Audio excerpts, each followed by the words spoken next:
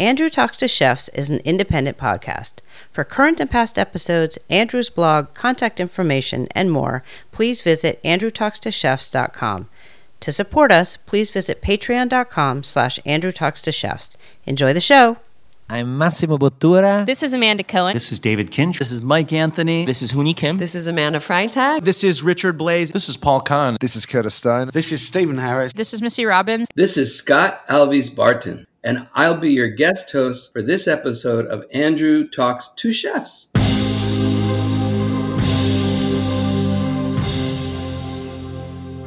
The time we're in warrants talking to a wide range of people who are African American and professionals in food and food writing. I firmly believe that my voice is useful and has been useful even before this happened. Maybe all Black people will get a better meal if they haven't figured out what I look like. When we as African Americans say we learned something from our grandmother, all of a sudden if we have to define it. That needs to be looked at and needs to be changed. That's not a livable wage. Bringing the farmer to the table to have an understanding of how we serve what they grew. The only fruit that they've ever had, they couldn't tell you what it tasted like outside of a can. The watering down of culture was unacceptable. It's made so many parts of the restaurant industry less invisible. I was the only person of color doing that type of editing. How much of our life centered around the evening meal? I had a quadruple whammy because I got COVID. Black chefs have a duty to make sure we're highlighting our food ways appropriately.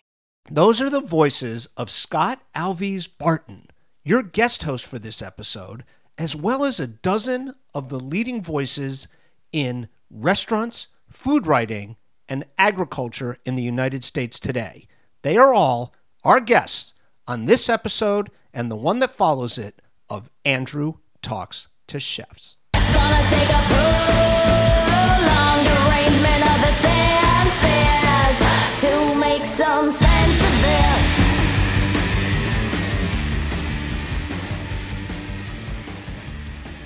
Hi, everybody. Welcome to the show. This is Andrew Talks to Chefs, although this isn't really Andrew Talks to Chefs. These two episodes, today's and the one that follows it, are actually Scott Talks to Chefs and food writers and people in agriculture. And our guest host, curator, booker, producer for these two shows is my friend Scott Alves Barton. Scott, welcome to the show. Hi, Andrew. Hello, everyone.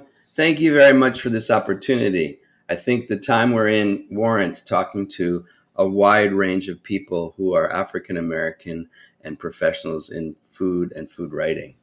Thank you very much for letting me do this. Oh, I appreciate you doing it. And Scott, you are a gentleman with a list of credentials, associations, affiliations that I don't quite know how to properly summarize. So if you don't mind, I'd love to just ask you to briefly introduce yourself to our listeners and tell us a little bit about yourself. I don't know where to begin to try to define myself. I was an underage pot washer in Connecticut in country clubs and became a chef after college for about 25 or 30 years, as well as a culinary consultant, which I do minimally now. I transitioned into academia and got a PhD in food studies and now function more as an educator, scholar, and author on the African diaspora, and particularly on issues of food and faith and women's knowledge. That's the simple way I can define myself. Thank you for that. I also should tell our listeners, as with yourself, a lot of our guests on today's show, if not all our guests, have very compelling backgrounds, very interesting work they're all currently doing. We're going to intentionally, because we do have 12 guests across these 4 segments, keep the introductions on air on the brief side. But if people visit the episode page for this show at andrewtalkstochefs.com, or if they listen on Apple Podcasts where links are functional, we will link through to the best online source for more information, both about you, Scott, and about all our guests. So anyone listening who would like to read more about you or read more about our guests can do that. But we will be keeping the introductions to each of them brief on air, just in the interest of time. I wanted to say one thing that was important to me in organizing this. I really wanted it to be intergenerational conversations. I think that too often we speak from our demographic to our demographic, and we forget that we are part of a continuum. And I think I get to say this because I'm as much a listener as anyone else on these 2 episodes. I think that's one of the more compelling aspects of it. So as far as I'm concerned, mission accomplished. And I hope people enjoy listening to all of these. So just to set it up, Scott, and then I'm going to turn the whole thing over to you. And this goes back now, gosh, I think a few months when I think neither of us thought it would take us quite this long to put the show together. But, we're busy guys. We had guests who were busy. It took a long time to get each component of this done. But in the aftermath of the George Floyd murder, I don't even remember at this point. I guess it was technically in the spring. I almost said summer, but technically it was in the spring. There was a real moment happening in which a lot of people who had not previously, I think, been, fully engaged or even aware of some of the issues faced by Black Americans had become sort of newly alive to what it's like, or at least trying to understand as much as one can, who isn't Black themselves, what the Black experience is like in this country. And this is something that in many profound ways touches people in the restaurant industry, which is kind of our core focus on this show. I thought, and I hasten to point out, and I'll link to some of these episodes on the episode page for this show, this has always been a show that strives for diversity, but it's also essentially a show that does biographical interviews. And I thought this was a moment where listeners of this show who maybe don't listen as a matter of course or routine to more issue-oriented shows might be able to hear conversations along these lines on this show that maybe they wouldn't hear, even though a lot of people have been doing programming like this. And to be honest, as a white guy, although I do my best, I didn't feel particularly qualified to moderate these conversations. I think I have blind spots. I think there are things that I'm by no means obviously an expert in. And I also thought that my mere presence might inhibit some of the conversation. So with that in mind, I reached out to you. You and I have kind of seen each other around over the years. Back when I was at Heritage, we met there. We saw each other at the New School last year. We were on Facebook together. And I reached out to you. I kind of told you what I had in mind, and you just jumped in more than I ever could have hoped or imagined and really put your all into this. So with that, I think I'd just like to turn it over to you, let you set up the specials and let you set up the first conversation. Thank you, Andrew. For me, just as a preamble, this is nothing new, at least within the Black community or the now popular phrase BIPOC community.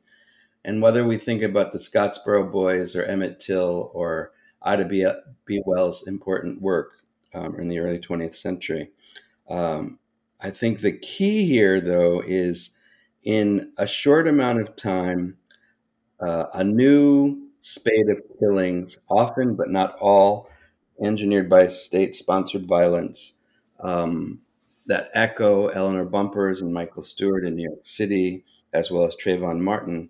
But from a few days after my father's birthday, we lost Ahmaud Arbery running in the Low Country.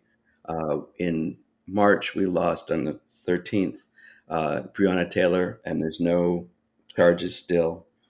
On Memorial Day weekend, we lost George Floyd very publicly. And the other one I think of and relevant to our conversation is David McAtee on June 1st. And particularly in the last two, there was a food connection. David McAtee was a barbecue chef in Louisville. And George Floyd had gone to a bodega food store, takeaway shop, and that has a hot table buffet. And so there's a way that even more closely it comes into the world of people who work with and around food, be they Black or white. And I think it behooves us to pay attention in this moment across difference. I want to introduce the people that I will speak to over this series. I have 4 sets of people. First, Chef Kimberly Brock Brown and Chef Todd Richards. Kim is from Charleston area and Todd in Atlanta. 2 chef and agriculturalist, Chef Johnny Rhodes from Houston and former Texan, or I guess always Texan, Adrienne Lipscomb may be popular to many for her 40 Acres and a Mule project, and she's based in Wisconsin. 4 chefs, Omar Tate, recently relocated from New York to Philly, has a new project to make a food hall and education center. Ashley Shanti Martin, the chef of Benny on Eagle, along with John Fleer, chef owner. Anisha Hargrave, who also recently relocated to the Bay Area from New York, who's a chef and consultant. And Grand Chef Joe Rendell, who many people know created Taste of Heritage, has been run a cooking school and produced books among many of his exploits over many years out of Savannah. And lastly, Ellen Sweets, a journalist and food journalist, now based in Austin. Jamila Robinson, who is the executive editor of the Philadelphia Inquirer's food section. Doctors Cynthia Greenlee, historian and food writer, and the icon of food history from the African diaspora, Dr. Jessica B. Harris. So to begin, here's a conversation with 4 chefs: Omar Tate, Ashley Shanti Martin, Anisha Hargrave, and Joe Rendell. I don't want to ignore this moment. I want to seize the day, but I also don't want to be tokenized or be the flavor of the month and be a tool or a pawn for whether it's private or corporate entities to say they're doing the right thing. And I'm curious if any of you have had similar experiences where you feel that if you're not necessarily being used, it may not be the best relationship somebody's trying to cultivate. They may not be at their core trying to really do right by Black and brown people or BIPOC, as you might say. I totally resonate with that. Go, Omar.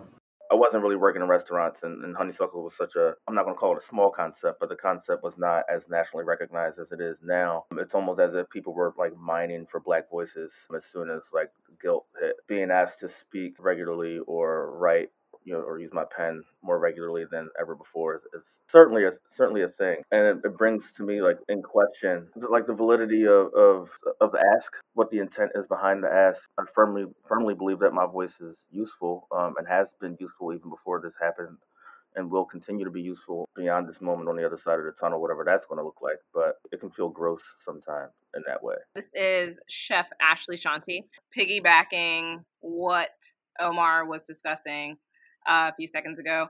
I think that we as Black chefs have quite a duty to make sure we're highlighting our foodways appropriately, and also a pretty big responsibility in what avenues we choose to do that. I think that's something I'm certainly learning, especially over these last few months in political climate that we're experiencing right now, is trying to ensure that my message and the stories of this area and the food that we're cooking, that those stories aren't being watered down. And I'm constantly making those attempts to ensure that the avenues I choose to highlight those matters, that they are going to uplift our community in some way, and that there's going to come some sort of enlightenment from it, and that I'm not just being tokenized. I think for me, one of the things that has stood out as a red flag is kind of these media opportunities that have such a sense of urgency surrounding them, especially as a chef, with us all trying to rebuild and just reformulate the way that we do business. I find it concerning when there's media opportunities that present themselves to me and people want to talk right now or tomorrow. I find that concerning because I think right now, with our voices being so important, and it being so important to amplify them, I think that we have to be so thoughtful in our communication and our partnerships with people. I just want to make sure that all the stories that we're telling are thought-provoking and useful and meaningful. I want to ask you, but also ask Joe after you. Let me put you both in conversation, because Joe's been doing this for 50 years. How do we present our food? Do we gussy it up? I did a show this week on the Cokes and Black where both Jennifer Booker and I cooked kind of from our French training and our Black culture, and that can be a problem. And I'm just curious how you navigate, whether you're looking broadly at the diaspora or just specifically at Appalachia, and trying to stay true, as you just said. The way that I try to remain true to the cuisine that I cook is I try to ensure that everything that I cook does tell a story and that it is meaningful. I don't love that box that we as Black professionals in the food industry are often put in. I've heard the narrative that, Appalachian cooking can be seen as peasant food or poverty food. And I don't particularly prefer those descriptors. I think that a lot of the things that we do here are some of the same things that they're doing at some of the best restaurants in the world, foraging and using local ingredients and maintaining those relationships with our local farmers. The way that we cook is just very expressive of ourselves. So, just in the same way that the dish that I cooked tonight might be inspired by my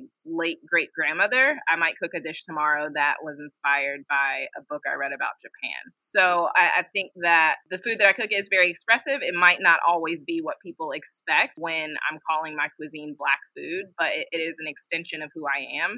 And my Blackness is a very big part of who I am. Now, Joe, you've been doing this for decades. How have you worked through it, rationalized it, taught it, cooked it? How do you define? Well, I look at what I consider the authenticity of the food. I remember when there was no such thing as American regional cooking. It was just good food and bad food. Most of the good food came from the South because people in the South weren't afraid to season it. Fried chicken in Boston was a whole lot different than fried chicken made in Alabama.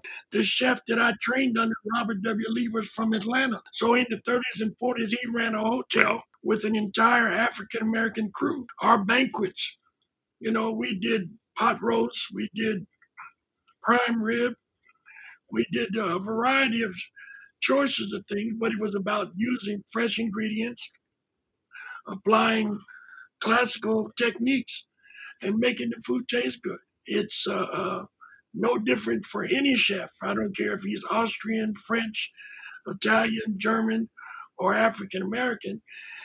His heritage is a part of who he is and how he cooks. It's nothing for Jacques Pepin to say he learned something from his mother or grandmother.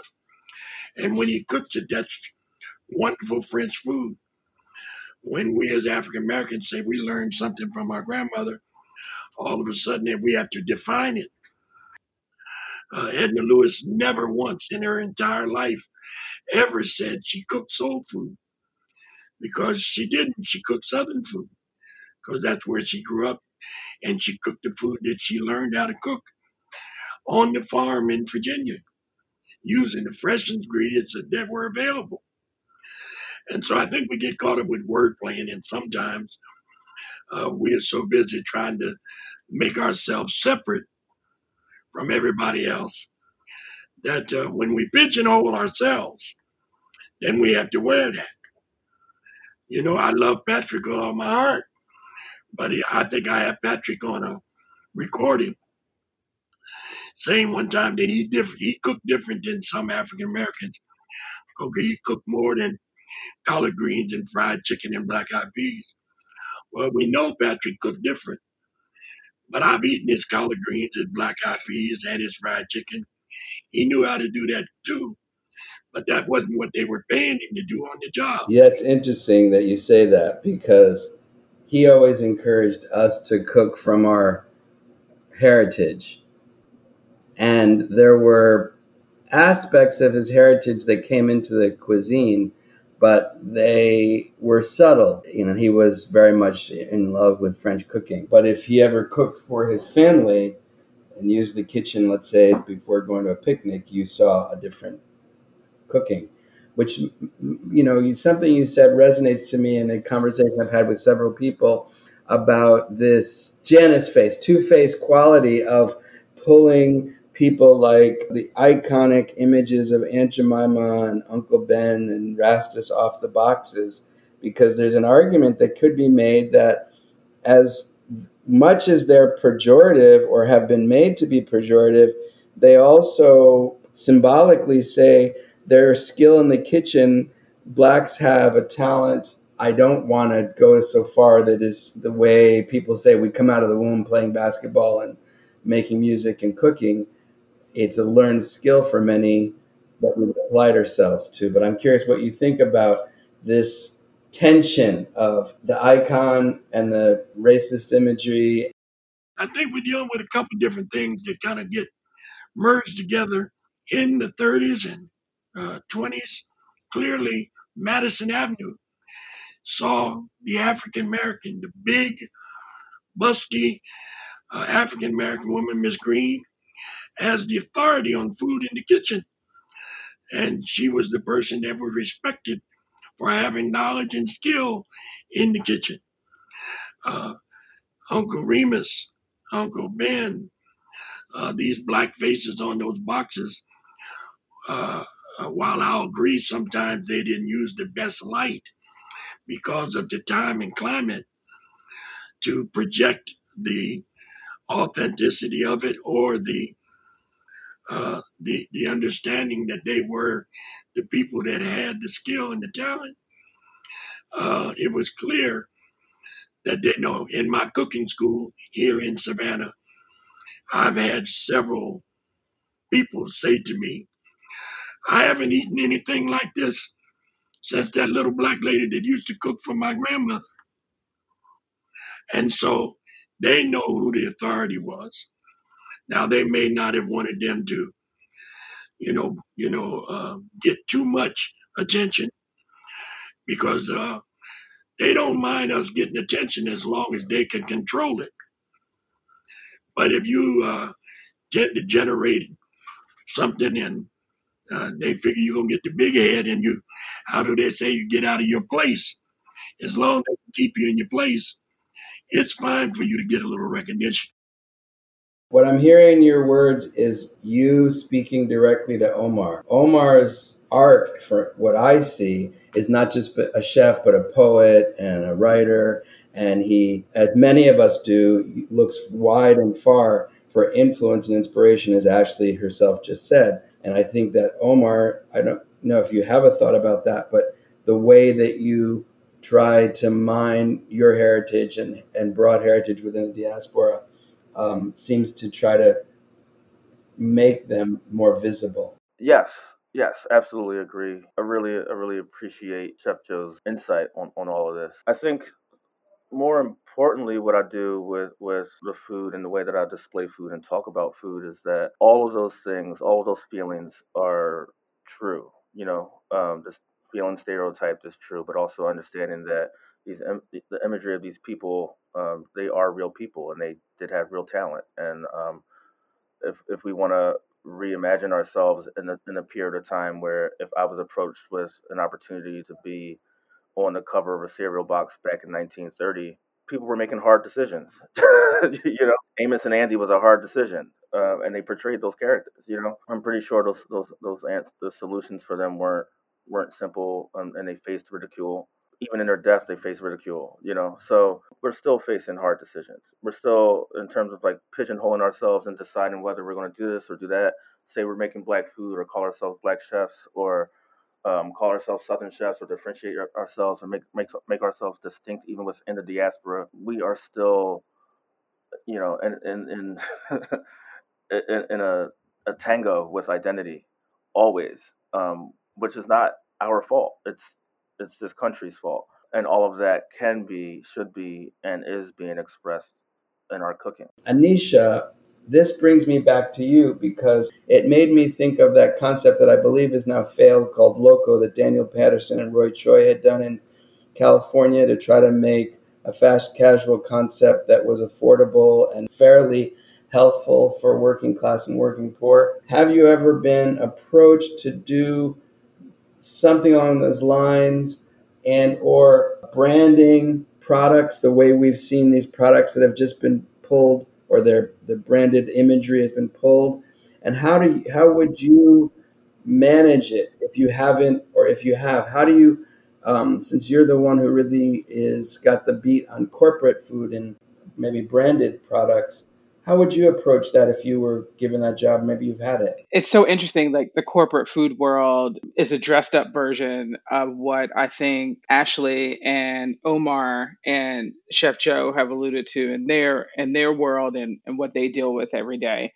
And yeah, 100%. I've been almost being pushed into taking part in unsavory ways of positioning food products that are representative of communities of color.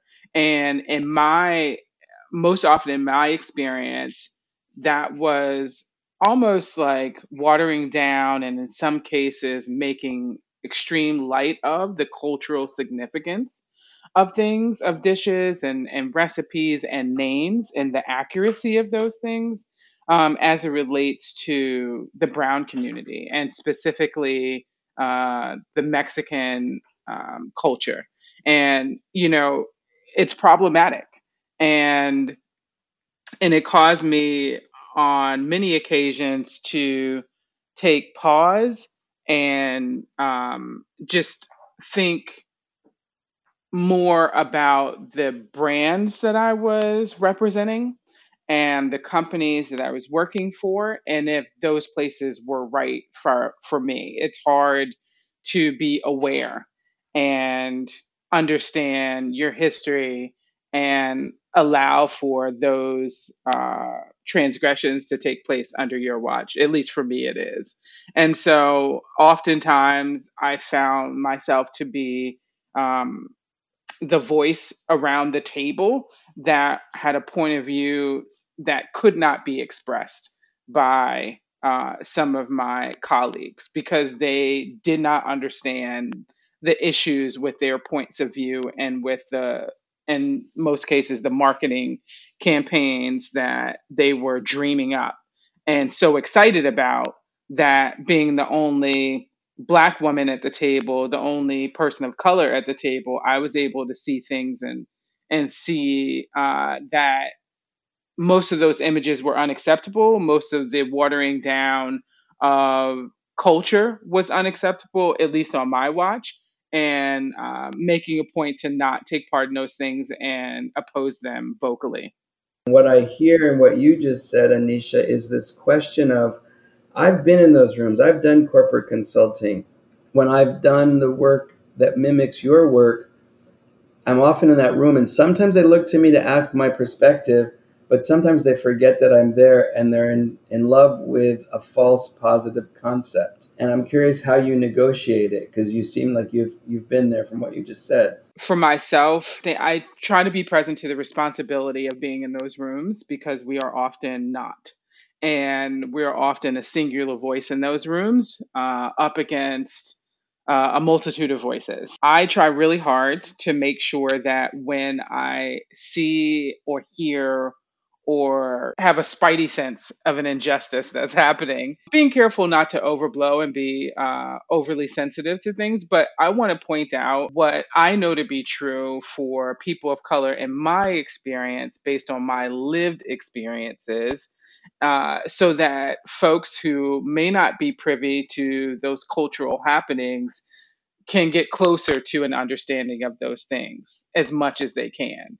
And sometimes that just means being the voice of reason and opposition, or just saying, hey guys, I think we need to give this some more thought and bring some other folks to the table to have a greater level of understanding. And sometimes it's not well received, like 100%. I have literally been pulled to the side and told I was being combative and aggressive and all those trigger words when, I am being professional, but I'm giving an opinion that you don't support and is in conflict with yours. And so it's a problem. And in other cases, on a more positive side, it's definitely also been well received, taken into account, and been influential in what I believe to be keeping brands from making critical missteps that don't go away. We live in the age of the internet where everything is always in existence. So, something that you promoted or said or sold in the past is not always in the past. And so be on the right side of things. And I'm proud that brands that I've supported and, been in a place of influence with have taken note, but also understand that that won't always be the case. And it definitely hasn't always been the case. What I hear is a clear emphasis that you all make on the interaction with other people. And what I hear is they are not, because there's so few of us in the boardroom, on committees, they just can't imagine that they're not right. They assume that when they say something, it's correct, because first of all, they're not thinking of the same people as they begin to market that you're thinking of. They're thinking of looking in the mirror and who, if I'm marketing this to me, what would I think about it? And so this has happened, many times through the years. You find yourself in a situation where they just can't fathom that you don't, that you might have an understanding greater than theirs. What both of you are making me think of two things. Just to give props to Joe, when I was actively cooking and actively a chef in restaurants, and you could correct me if I say it wrong, but Taste of Heritage that he took around the country and how I first met him showed me that professionally there were peers that I could have or mentors I could have, even though I did work for Patrick Clark for several years and had the privilege of working under a Black chef. But there was, less than one handful of people that I was easily able to find or know who were Black and cooking and professional. And so that was really good because I could bounce something off somebody else or look at what they were doing. And it makes me think about Omar and Ashley, because on the one hand, I'm thinking about the Honeysuckle pop-ups as they existed in New York, and Ashley, your daily life when the kitchen is functioning and not in a jigsaw puzzle of COVID. That on the one hand, you have the pulpit and people come to the temple to pray and eat, so to speak. But on the other hand, I remember when I cooked food that was broadly diasporic at Voyage in the West Village, some people, particularly when I did Southern cooking, that's not Southern. I go, well, it's not your South. You have to look at the South as regional. And they would want to take me to task, and then I didn't have a Southern accent, so who was I? And so I'm curious, Ashley and then Omar, how you, in your world that's not corporate per se, respond or get pushback about your choices and your the veracity of your decisions or the honesty of your influence and choices that you make on the plate. I'm glad we're on this topic. So for me here at Benihana Eagle, I am thankful that I don't receive any sort of pushback when it comes to our menu or any sort of creative avenues that I feel strongly about. I have complete control in that aspect, and for that I'm grateful. But one pretty large struggle for me right now, I feel like I am very new to this aspect of the industry. I mean, I've been cooking my entire life, but just having these major media outlets want to hear my voice is something that is pretty new. And the struggle for me is just taking on this project because I, for so long, have wanted a seat at a table that I have never had a seat at. And I guess I've been surprised by what a seat at the table looks like, and just kind of highlighting what Anisha said, at a seat at the table might include false images and microaggressions and insults. And it has been disappointing to me to see what that has been. And also just kind of highlights the importance of having those Black leaders in place. And just like Joe talked about, there are so few of us on boards and on the committees. And for me, that seat at the table has looked a lot like performance activism and white saviorhood.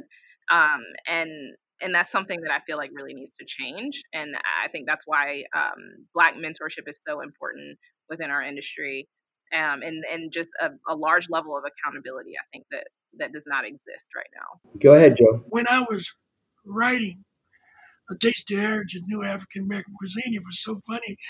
I lost a editor, and when the new editor came, we handed them an edited manuscript. Tony Tipton Martin and I together, when we got finished with that book, they didn't have to do nothing but print it. Tony was qualified to read from front cover to back cover, and when she got finished with it, all they had to do was go to press. But this new editor, and I understand if you get a job and don't do nothing, then you have difficulty justifying why you took the money. But she literally told me, well, that's not African American. She want to tell me what was African American food and what wasn't. And I said, well, darling, I don't know how much of an African American you are, but I've been one all my life. And the book will come out as it is, or it won't come out at all. And so it did come out just as it was. And, she could either take credit for it or just keep her mouth shut. But the point is, they really do feel that they know more about what we know about us than we do. And if we allow them to be the authority on us, they'll move with it without a thought. Because they really do believe that they are the authority on everything in America. I've had, I used to get just wonderful comments. We eat this, we eat that. How is that African American? Or my mama cooked that. I asked her, who taught your mama how to cook it? So it's, they forget that we were in the kitchen cooking because it was a job relegated to us. We didn't wake up and decide we wanted to go be cooks. It was one of those doors that they allowed us to walk through because nobody else really wanted to do that job. And it was long hours, hard work, and the working conditions weren't the best. It was hot and sweaty. If you imagine 100 degrees outside, probably 140 inside with the stoves on. Testify. I told you a story time that Restaurant Institution magazine did an article, New Breed of American Chefs. And it was like 21 chefs in the article. The youngest was like 18. She had never been to culinary school, never worked under any chef of any notoriety. She just liked to cook.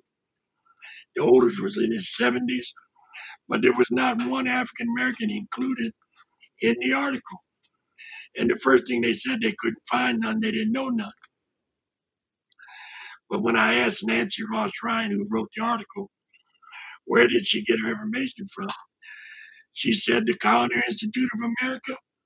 She got recommendations from the Culinary Institute of America and the American Culinary Federation. So it was obviously who they were promoting. And so that's one of the things that we had difficulty understanding, that marketing and promotion is something you have to be savvy about. So you need an up-to-date photograph with you and some food. You also need one with you in a uniform. You need a ready bio, because sometimes they're not going to take the time to send a photographer. But it doesn't mean the story can't come out right if you're ready. And if you're prepared and you've done your homework. So those things just weren't taught to young African American chefs. And so that's why we made some attempt to do that in the 80s and 90s. But white folk don't have a problem with exclusion as long as they're not the ones being excluded.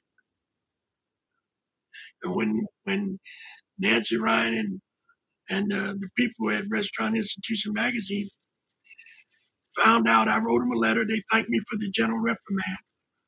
I didn't let them off the hook. I sent them a list of 50 African-American chefs that I knew around the country and suggested that should they decide to revisit the thing about chefs in America.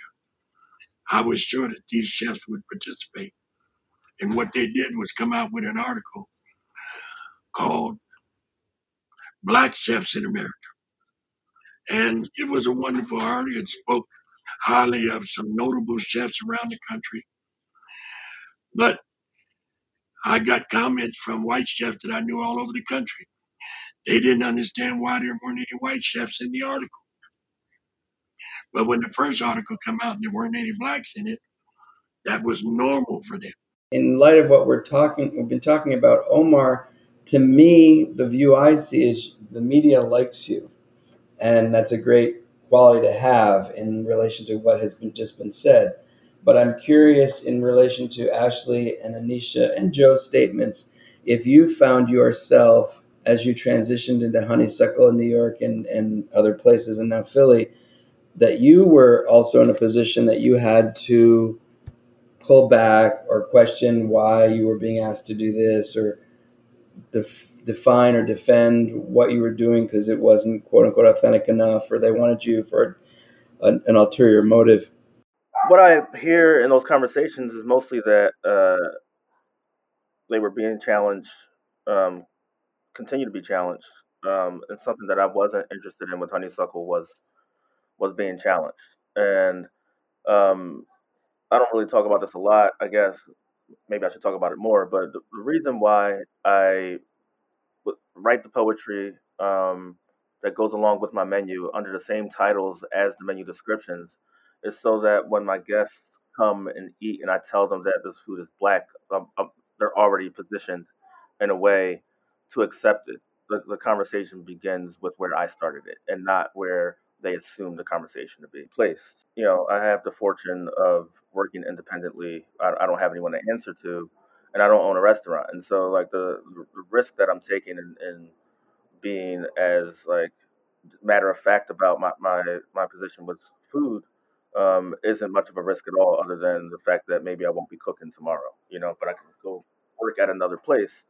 And so that in itself, it lends itself to a particular kind of freedom, a kind of freedom that I feel like,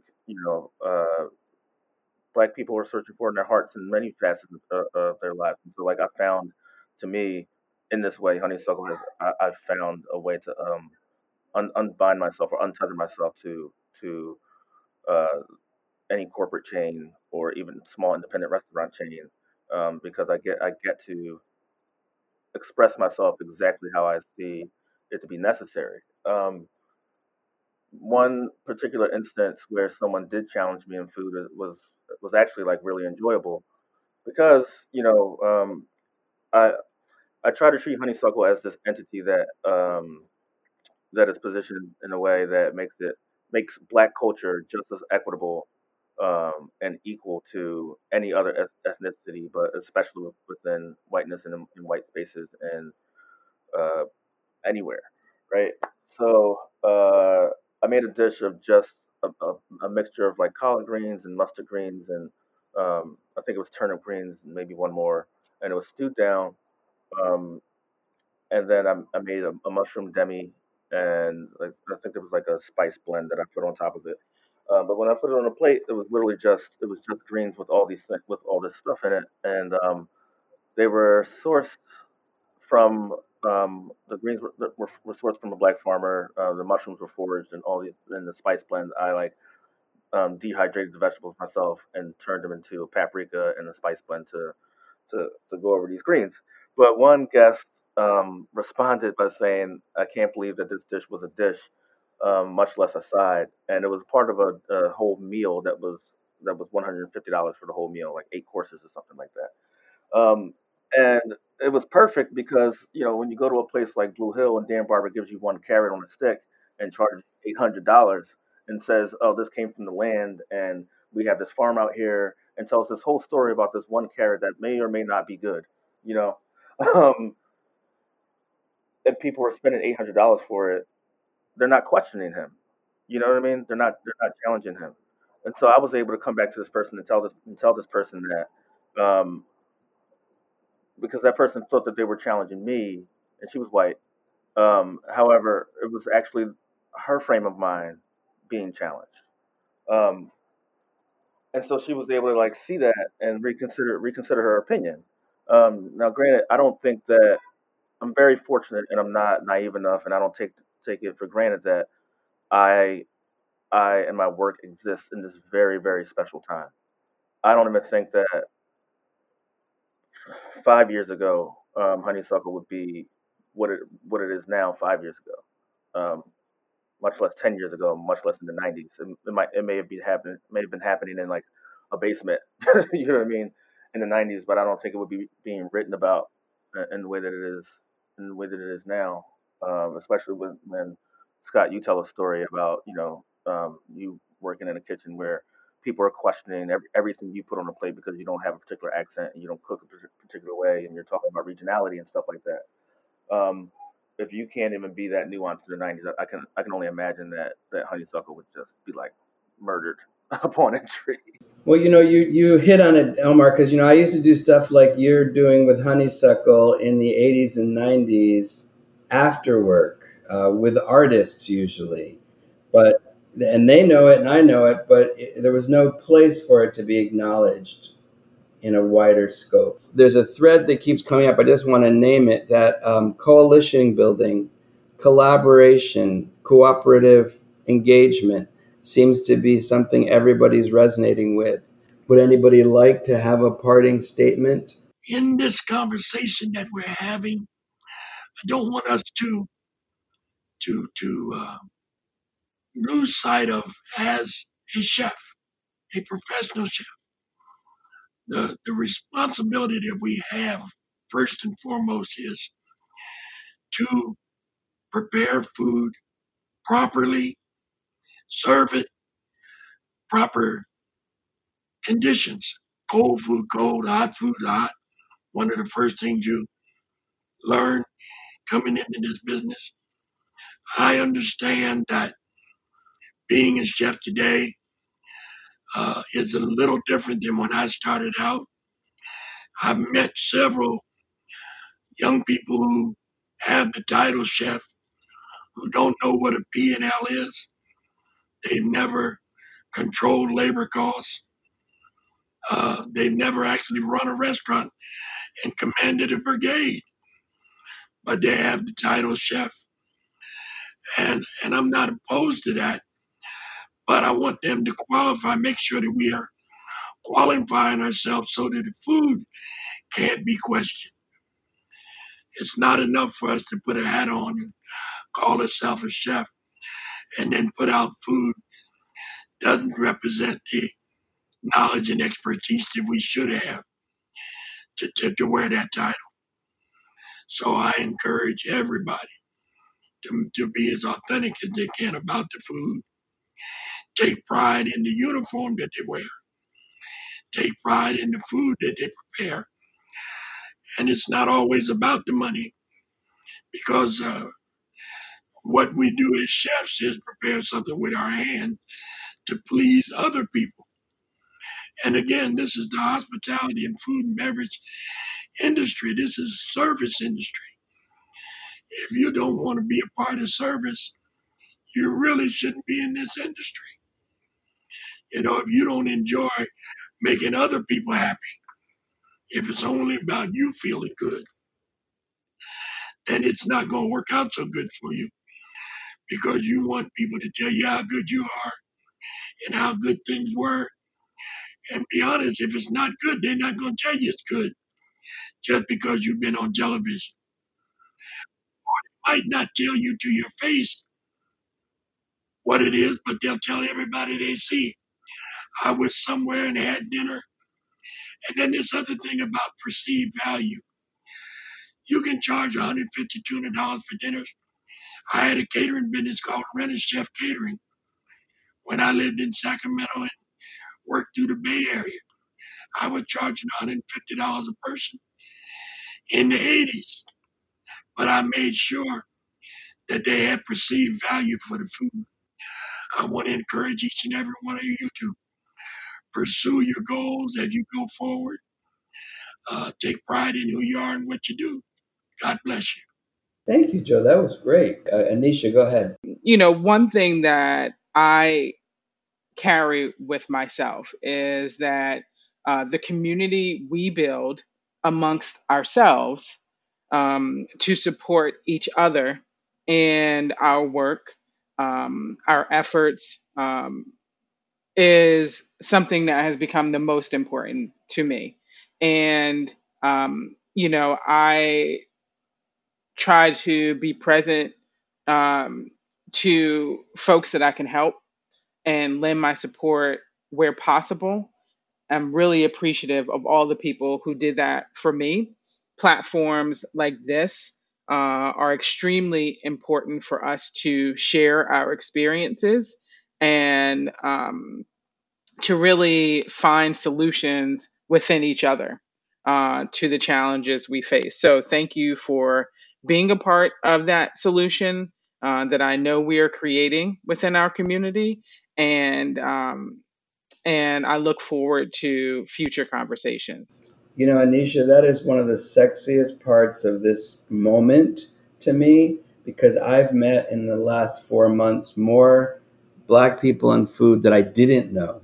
Part of it's I'm in a book that has fostered some of it, and having conversations where I had a few people I talked to previously, particularly when I was active, but it's so often when you're a chef or somehow a consultant, whatever you're doing, that you get in your own world. You may go to culinary school and you're with a bunch of people. You may make friends, but I'll never forget. I worked for a 4-star French chef, and he was always on the phone all day during prep. And I realized some of the other cooks didn't like it, but I said he needs his peers. Whatever we think about his relationship to us, we're not his peers. And if you listen to him, yeah, he talked about girls, if you understood French, but he also talked about prices. He talked about what they're putting on their plates, where they were getting their plates. He needed to have that dialogue, and he understood. I'm chained in my restaurant. This is a very small restaurant. I can't get out and circulate. This is how I can do it. I can turn vegetables. I can cure the meats or whatever, but I can also talk to my friends. And I think that the more we're better able to maintain and enhance and develop these bridges, the better we are as individuals and as a collective, and becoming less invisible to the people who are not willing to do the work and asking them or forcing them to do the work. Ashley, go ahead. I do feel like these conversations are not just important, but incredibly necessary for our survival in the industry. Even just hearing feedback from peers like Omar and seeing his self expression and everything that he's doing with Honeysuckle is incredibly important. And just kind of like I said before, that mentorship, like Joe said, you have the title chef, but what do the P&L statements look like? How's your food costs? And your labor costs? Having that well to draw from is so important, and that sense of transparency, I think, is what is going to break down a lot of those barriers that we experience for ourselves in this industry, and allow us to position ourselves not just as chefs, but as the leaders that are going to pioneer kind of dismantling some of these systems that have held us back for so long. Omar, you don't have to, but do you have anything you'd like to say? Absolutely. I mean, thank all of you for your time. Thank you, Scott, for pulling us all together. This is probably I've done a lot of these. This is probably one of the more special ones in that I feel like all of us sound very aware of where we are career wise, socially, but none of us sound afraid. We all sound affirmed, and I really love that about this conversation. I think that we are living in a very interesting moment as chefs of color, as Black chefs, because I think that more than just cooking food and putting food on plates and trying to open restaurants or try to survive through restaurants, we're also just inherently political by our mere existence. And every single thing that we say or do or cook or not cook is activated in a way, as activism, whether we want it to be or not. And I find that conversations like this, kind of going back to what you were saying, Scott, about the French chef being on his phone comparing prices and stuff like that, or just shooting the shit with a peer. Um, we're on our phones now, not just talking about prices and food and stuff, but we're also checking in. We're also asking each other how we're doing with all the things that are going on in the world around us, and how we're finding ourselves represented in it as practitioners of this craft. So um, I'm just very thankful and hopeful. Um, and although I don't know what it's going to look like on the other side, because we're currently rebuilding and reforming and reshaping what this industry is going to look like, honeysuckle being a big part of that. It's just I'm very, very optimistic for us as a culture, as being leaders of what food culture will be in a more recognizable way. Hello again, this is Scott Elvis Barton. I want to welcome you to our next conversation with two chefs who are also farmers, Johnny Rhodes and Adrian Lipscomb. Give a listen.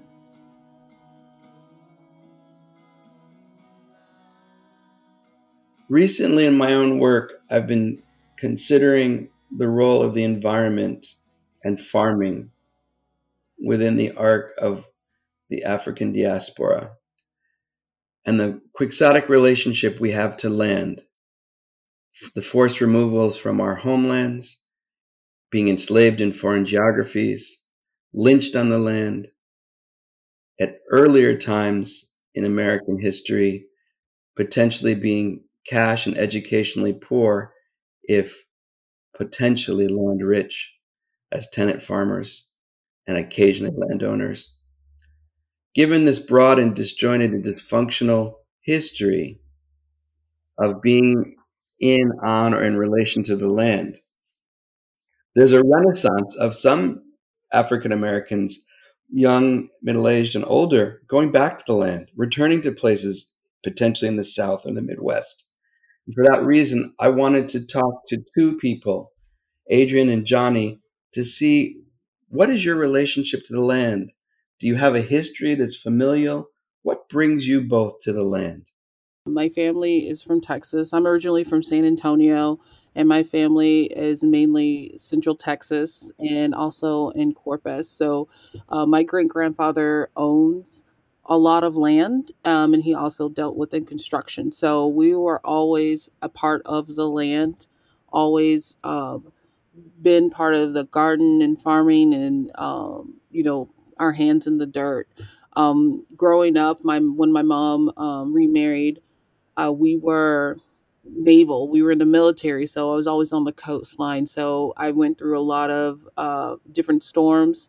And one reason that really I got into architecture and city planning was just due to the devastation and the resiliency of trying to come back to the land and rebuild on the land. So a lot of my work and my thesis was on resiliency of rebuilding, especially in communities of color. And that's what led me into looking more at the city and the reflection of how communities of color were being, you know, they didn't have the diversity nor were they equitable on how they were rebuilding after devastation like what happened in Galveston and Hurricane Ike and Katrina and so on and so on. So I've always been, destined to be and work with the land.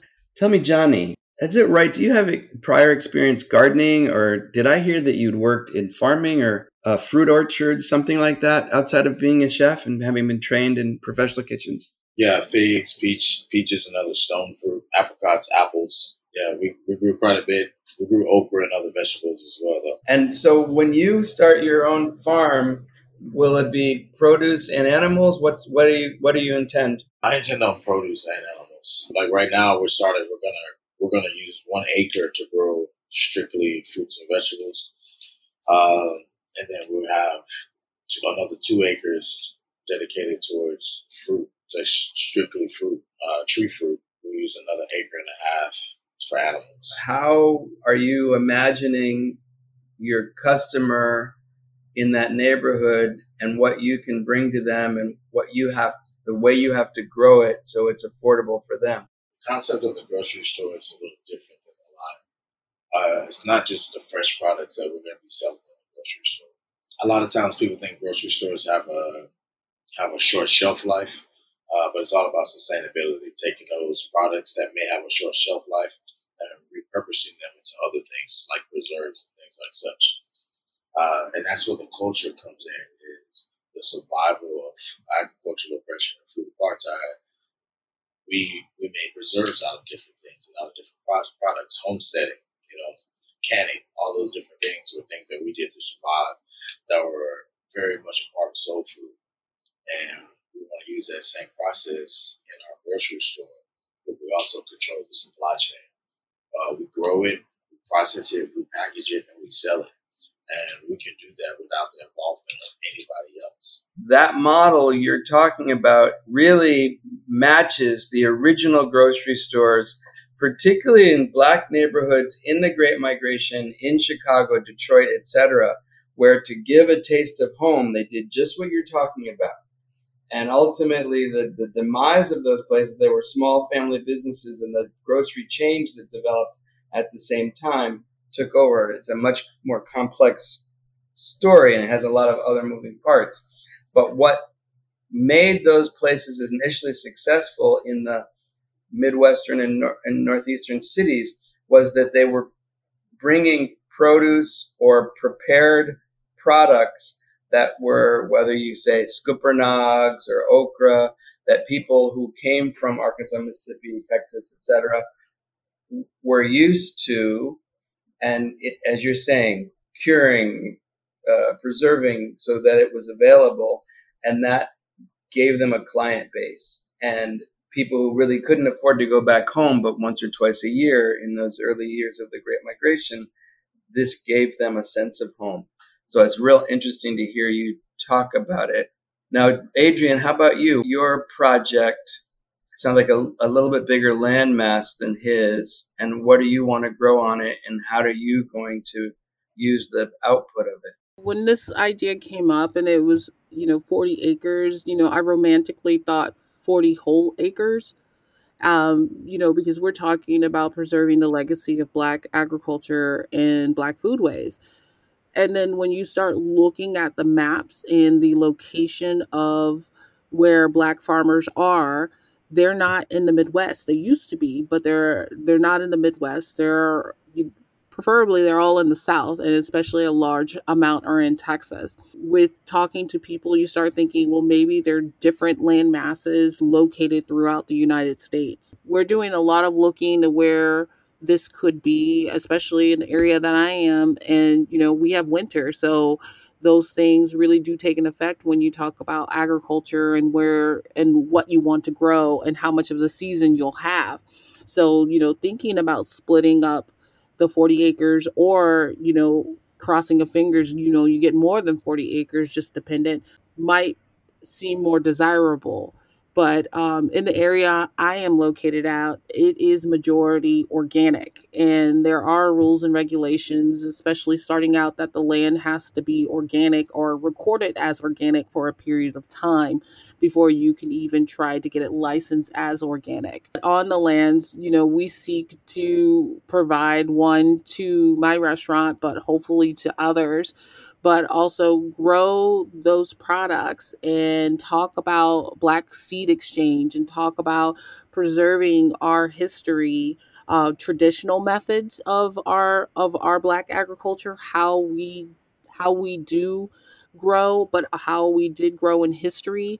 Also in the aspects we're talking to people in Africa about their growth and how that traditional method has spawned some of the things we do here in the United States. But, grow things that we usually or we've lost over time through our agriculture that has, become a little bit homogeneous when you go into a grocery store and you only see 2 types of tomatoes, 4 different apples, and one type of lettuce or two types of lettuce, but also, as Johnny was saying, the preservation of extending longevity of our products and what we did in our culture. And like I said, up here, since we do get cold, fermenting, preserving, drying are methods and traditions that we do still use and that we do take advantage of, especially within the season. Again, I go back to Johnny, cutting out that middleman and trying to diversify the service that you're providing all the way from the ground to the plate, that your hand goes through the complete system, is something that you don't usually see, especially in the systems that we have today. A lot of us don't know, our chef wise may know their distributor, but they don't know where the distributor gets their food from a farm, from a commercial farm, from an organic farm. And I think it's as a chef, it is our responsibility to kind of streamline the system and understand how our food and where our food is specifically grown, and then how it does get to the table. And there are some of us that are really honing into wanting to streamline that process, that we are part of that or we are doing it. When you say black seed, who do you trade with to get things, or do you then adapt seed that might be coming from West Africa to be able to tolerate the Wisconsin winter? I think it's kind of unique when you say Black Seed Exchange, because we look at the seed exchange as a holding of seeds, but there are a lot of, especially traditionally within Black agriculture, of seed holding and being able to preserve these certain heirloom vegetables and fruits that they have been, especially Black agricultural farmers have been holding on to, or reproducing every year, because they know that strand. They've cultivated that strand for decades. This is an opportunity to also be able to hold that history, or also do some exchanging on the standpoint of understanding what these seeds are to Black farmers. And when you look at here in Wisconsin, we do have a lot of different types of opportunities of growing, especially in the area that I'm in. The land is very fertile, and it would be unique to kind of see what we can grow. Like I said, the market has become very homogeneous with products of food products, but culturally wise, there's a huge loss of what's being grown, even up here and even throughout the United States, of Black traditional cultural food. We just got really commercialized on liking certain products and certain vegetables and fruits, that this is an opportunity to spread our knowledge and our understanding of our culture and our food, of what we used to eat. Now, Johnny, just building off what she said, I'm guessing that in the Houston area, you have a greater proportion of Black farmers than she would in Wisconsin. Do you have a relationship with other Black folks that are farming? I've actually had a hard time finding Black farmers here. Not very many of us own land, and those of us do, we're not using it for agricultural purposes in that regard. But I do know one or two Black ranchers where they raise cattle. But Black farmers per se, where they're focusing on fruits and vegetables and such, I can't really think of any, to be honest. There is a as terrible as this may sound, there is a place called Planet Forward, and they basically hire refugee Africans to grow food there. It's basically like sharecropping, essentially. And those are the only Black farmers that I know. I just opened the Black Farmer Index, and I see a few in Houston, in Commerce, in Merlin's, in Wilmer, in Kaufman. Not a lot of Black farmers, but some. I'll send you the link and you can see if it works for you. I've read that you have a motto of doing the best for less, which I love. And you've talked a little bit about how you're going to develop your business, which makes sense. Do either of you see problems in working, even if you're going to produce yourself, you may need part of the infrastructure, the food chain.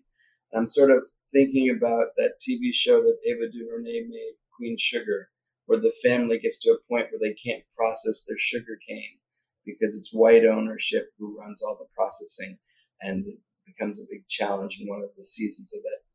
Within what you're trying to do, maybe it's commercial canning. I don't know what it could be, but that you might need commercial equipment that's too expensive to purchase, but you would use somebody else or rent space. Like I know when I've worked in Mexico, you can get corn made into masa or mole made on a commercial level at these community stores. Do you either of you foresee aspects of your own unique food chain that you won't be able to do on your own and you need to get outside help? And is that going to be a challenge? I mean, it's been a lot of different great things that's happened. We wouldn't do the open grocery store until maybe this time next year, let alone acquire the land, and ended up having to do it pretty rapidly, pretty quickly to create some type of long-term security, not only for us personally, but for business-wise as well. There's not very many restaurants that you have that stay open for 50 years, but there are grocery stores and farms that have been open for that long and much longer. And having a family that's creating that type of lineage and that type of legacy for my family is important. But then also to be able to double down on that and create that kind of lineage opportunity for the community makes it a little bit more important as well. Even if you are making a quote-unquote closed system in your own food chain and doing all the process, you have to get community support, not just from the neighborhood you're in, that somebody's going to come into your bakery or come into Broham, but maybe the town council, maybe city, state, or federal governments. And so I'm curious how you both have harnessed community or had to work with community that might be a non-governmental organization, or it could be town council, or it could be your local neighbors. Where has that been helpful, a challenge, if at all? Man, that's a very broad but deep topic on so many different fronts. Community is definitely, for where I am, it's definitely very difficult. My restaurant, my business is in one of the highest poverty-stricken areas of the city. So there's a very deep pocket of institutionalism that comes along with the experience, to where people or children that are teenagers have never seen a fresh fruit that wasn't like a fresh fruit, like freshly picked. They never see a fresh peach in their entire life, and they're 10 years old. Or they're 13 and the only fruit that they've ever had outside of oranges, apples, and watermelon, they couldn't tell you what it actually tasted like outside of a can of syrup. So introducing those things are difficult because some people are turned off by them, or they're afraid of them. And when I say they're afraid of them, they feel like, because they see white people and other people of ethnic groups coming and getting those things, they feel as if those things aren't for them. And it's kind of difficult to manage that, because then it comes from a standpoint of, when we do it for free, our people will come very quickly because it's for free, and they're willing to be more open to those items. But then when we have those items for sale, people in our immediate community sometimes aren't so quick to be consumers. They'll go next door and go to the liquor store or go to the convenience store and buy those items, even if the quality items that we have are of an affordable price. But we still do get a lot of support from the middle class and the upper class Black community. The hard part is breaking the institutionalism and the idea that it isn't for us, or that that's not what we should put our finances towards. I understand that's a very complex equation. So I'm just going to throw one other thing at you, Johnny.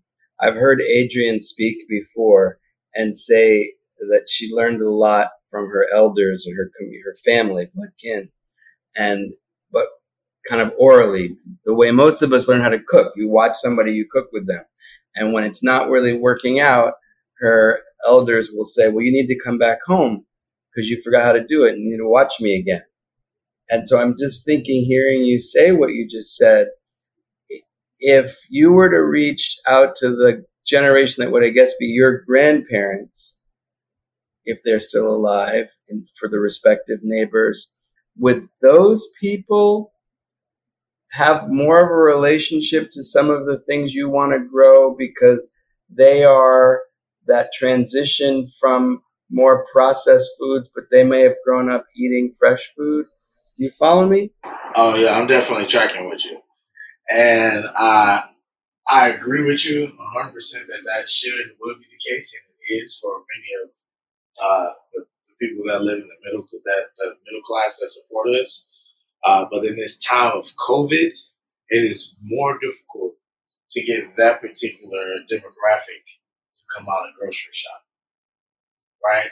That's a very important demographic for grocery shopping. Is the elderly class, of people that eat more clean and more kosher, and them not being willing to or able to step into grocery stores makes grocery stores a little more vulnerable. It seems to me that with both of you, education is going to be key. And I don't know if you have it there, but I used to, when I ran restaurants, and even when I first started teaching, I used to be involved with the AIWF, the American Institute of Wine and Food.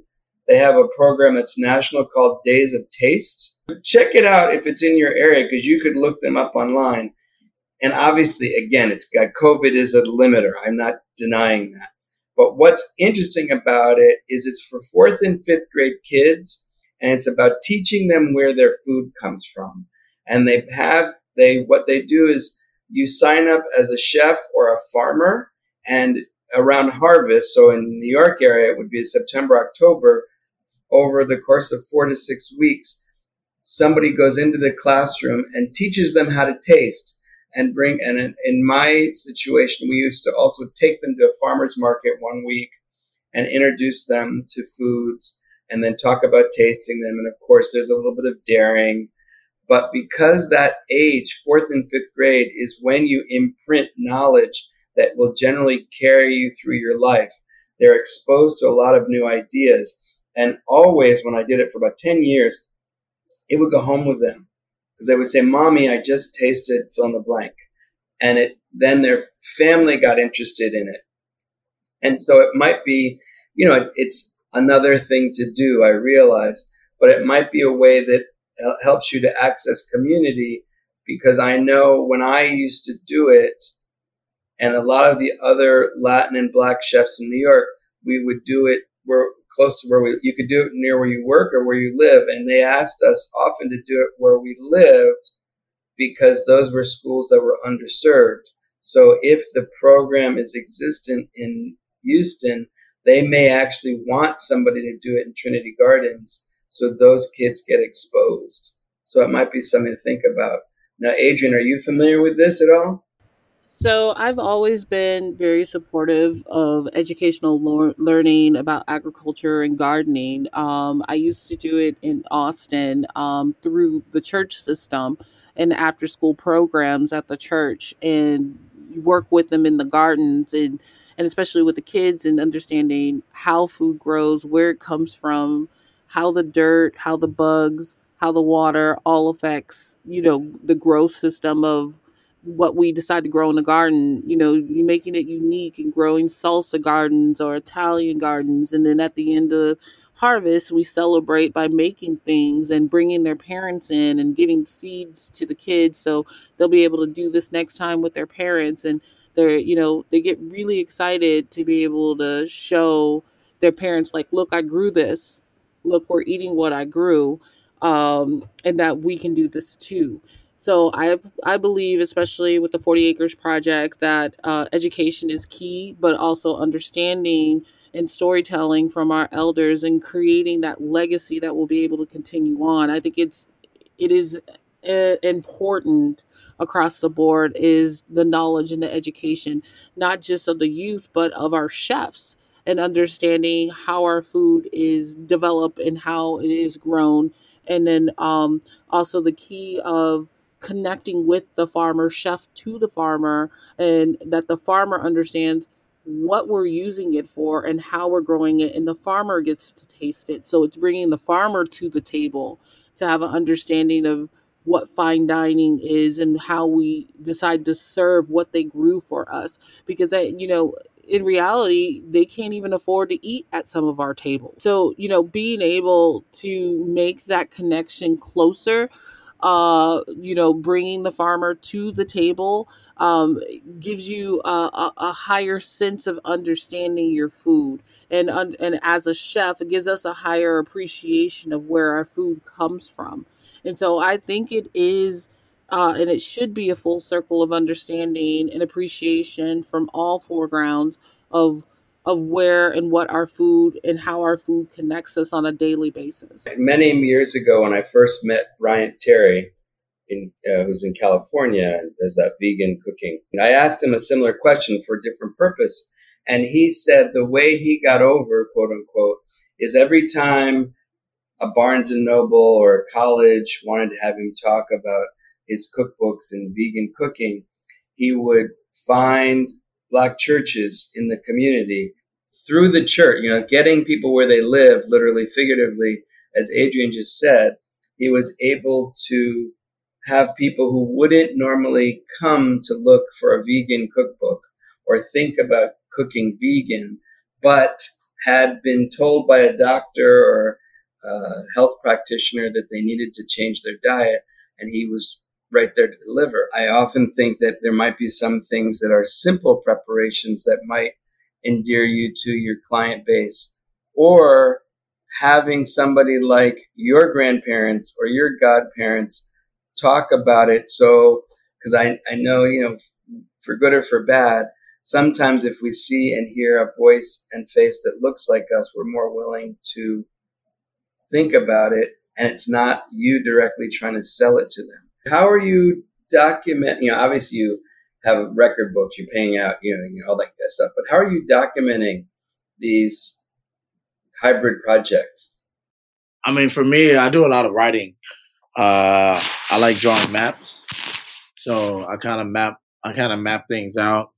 I like to be very strategic and organized. So I just draw a lot of different maps. And I draw a different map after every accomplishment or every goal that's met, just because things change so often, so quickly. So just drawing maps continuously. How about you, Adrienne? How do you document your work? Kind of on the same level. I am very well known for keeping like Moleskine notebooks for writing and mapping. Also, I with my background in architecture, so sketching and laying out strategically what I want to do and try to get there organically. It does change, so a lot of trace paper involved of different things changing, and also just historically just writing it down. You see a lot of this information in my social media and that type of aspects. A lot of photography work for photographing what I'm doing, who I'm talking to, strategically trying to stay connected to a lot of people in the standpoint. So as we are all making this history, that it can be replicated. Yeah, that's key, because I'm really entranced by your stories of oral history with your family. And there's a beauty to orality, but it also means that it can be hierarchical. The information can be privileged. It can be held back, or as we've just seen with COVID, we lose people and they're the center of knowledge for a community. So I love that you're both doing that. So now both of you have done, whether it's this business model or not, something along the lines of GoFundMe. How has that been productive? Obviously, it's a means to an end. You're trying to raise $100,000 or $200,000 or what have you. I'm guessing, and you're going to both tell me, that part of the money is to maybe buy land or buy the tools to work the land, but it may not be operating expenses once that's done. I know that with people I know who have done these kinds of GoFundMe, they also function as de facto marketing because suddenly more people know about you. Income generating strategies that we now see commonly, how have they worked for you, or how have they been a challenge? Well, originally I didn't want to do a GoFundMe. It was not one of the things I thought I would ever do in my lifetime. In fact, I was pretty much against it. But when I decided to do this project, and I mean, I was solidly in a tunnel of like knowing the end product and where and how I was going to get there, I put up a GoFundMe. And we launched it within 24 hours. And I was pretty overwhelmed with the amount of support I was getting, from people all across the nation, not just in my area and within my community. And then when, companies started stepping up and donating towards this, I really started to be humbled because of the sustainability factor that they thought that they knew that this was missing. They knew that there was a gap that needed to be filled, and this was an opportunity and one in believing in me that this would be able to be done. And being really honest and, upfront, I mean, the amount of money I asked for is nowhere near the number that you need to operate a farm. 40 acres or 5 acres. I've changed my amount. I've only changed my amount once. We hit our 100,000 goal within a month and 2 days. And, and then when I sat down and strategically thought like, what's next? I said, well, what if we raise the goal? And what do you raise the goal to?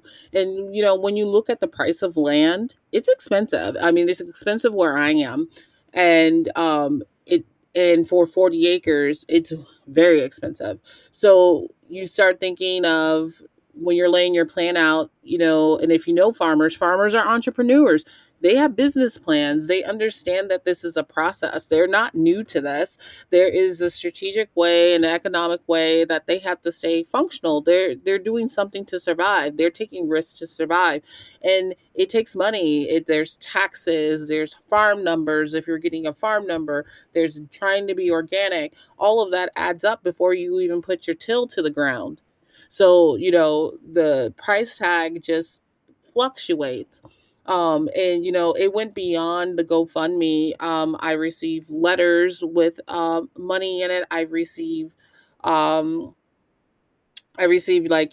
lot of snail mail.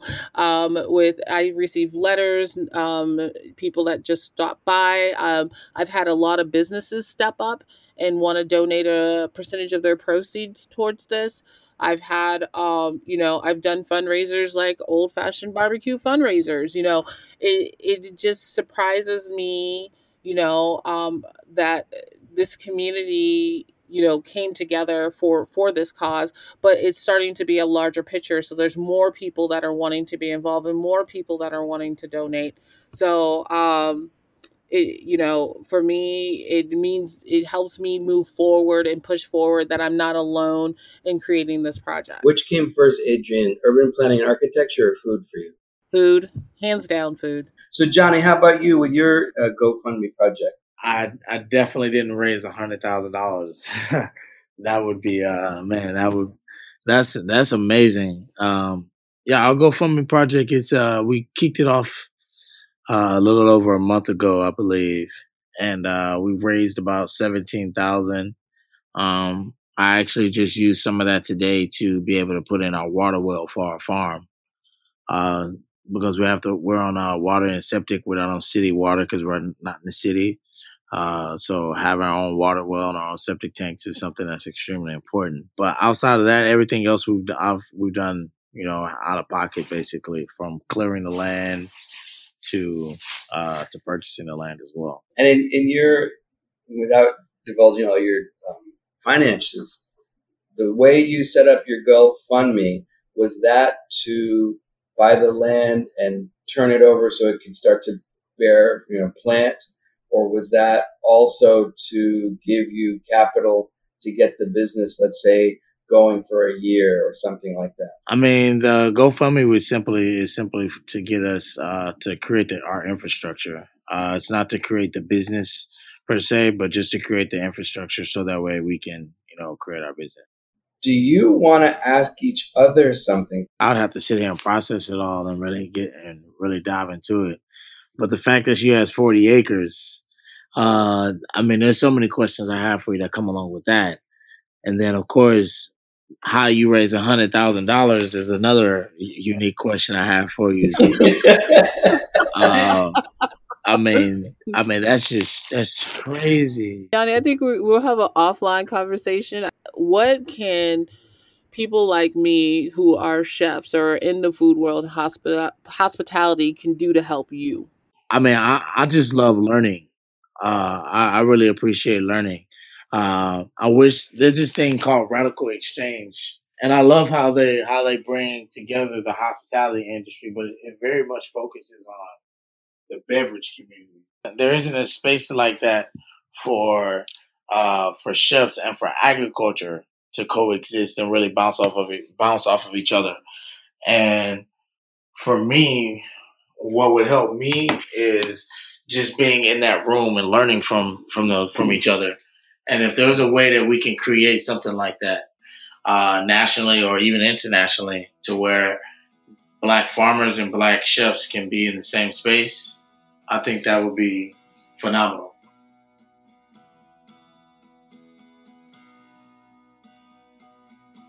I want to extend a strong thank you and a heartfelt hug to the chefs and chef farmers who participated today. I want to invite you, the listener, to come back, because there is another set of conversations to follow. And I hope that for everybody involved, this has been a good opportunity to have an understanding of what it means to be Black and professional in food.